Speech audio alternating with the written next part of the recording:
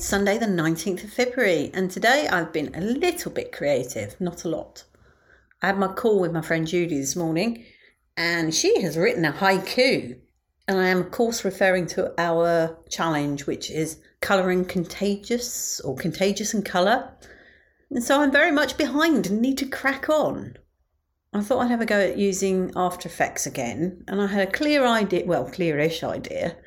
And then I just start overcomplicating it again. I don't know what's wrong with me. I really want to do a stop motion, but it's so time consuming to stop motion. And quite frankly, I don't have the right space to do it properly because the lighting keeps changing and I'll just make excuses all day long. Anyway, I've had to draw a line under it because I'm actually going out tonight and I'm meeting up with someone I've not seen for ages.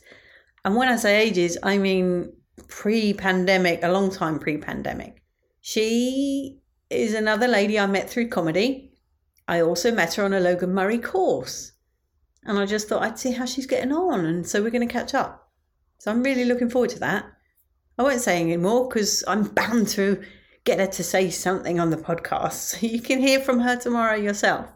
Of course, all of this, so messing around with After Effects, going out with a friend, is all procrastination to stop me doing any comedy writing. I'm cognizant that I've got a gig in 2 days and I have nothing and have done nothing.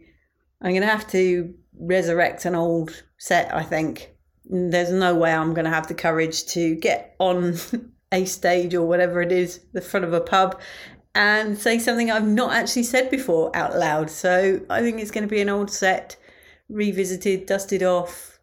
And yeah, I always struggle with that, going back to old stuff. I don't know why, because it's completely new to anybody that I see on Tuesday, because I won't know anybody. But to me, it's like, oh, it's so old, it's so hack. But what can you do? When you're lazy and you procrastinate like me, what can you do? Much love and gratitude.